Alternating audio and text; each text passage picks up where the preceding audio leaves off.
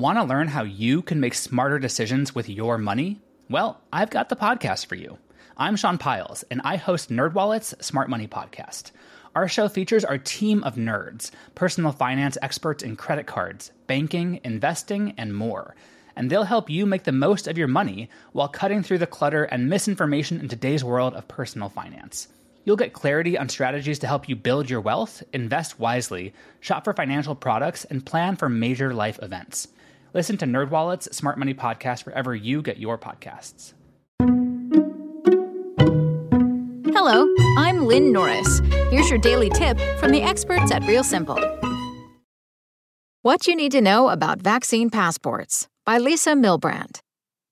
As the number of people vaccinated increases and the number of COVID cases decreases, we're seeing a big shift back toward normal. Some European countries, including France and Spain, will reopen to travelers early this summer. And events like baseball games, concerts, and shows are starting to reemerge. You can even get tickets to Hamilton right now.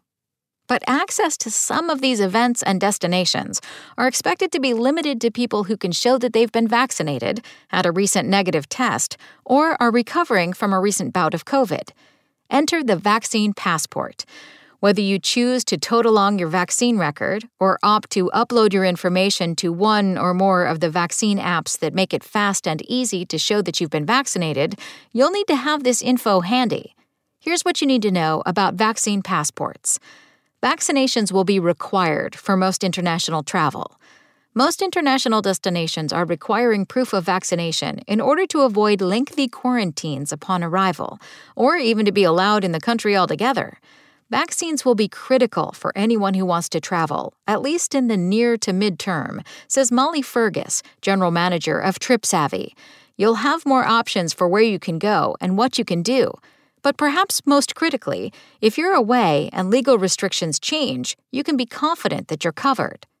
You'll need the vaccine for local events, too.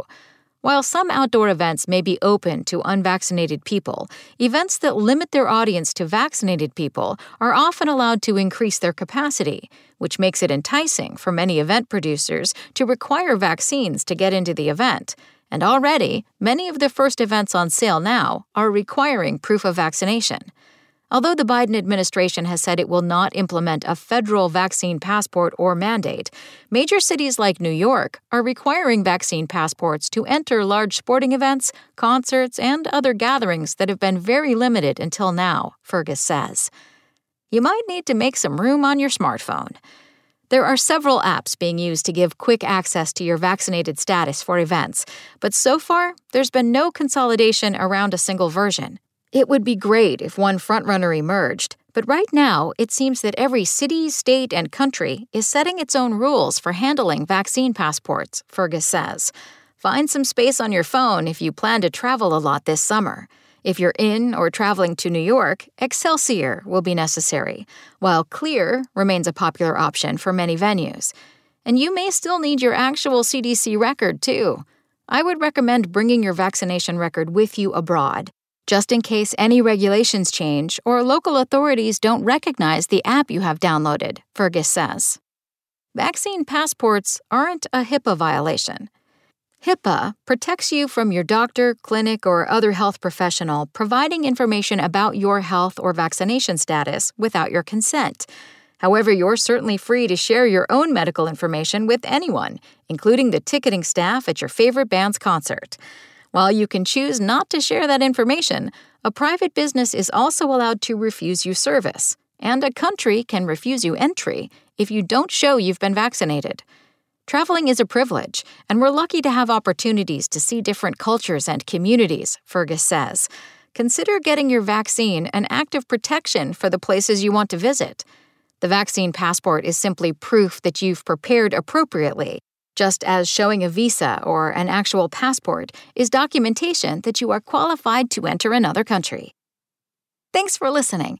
Check back tomorrow or go to realsimple.com for the latest.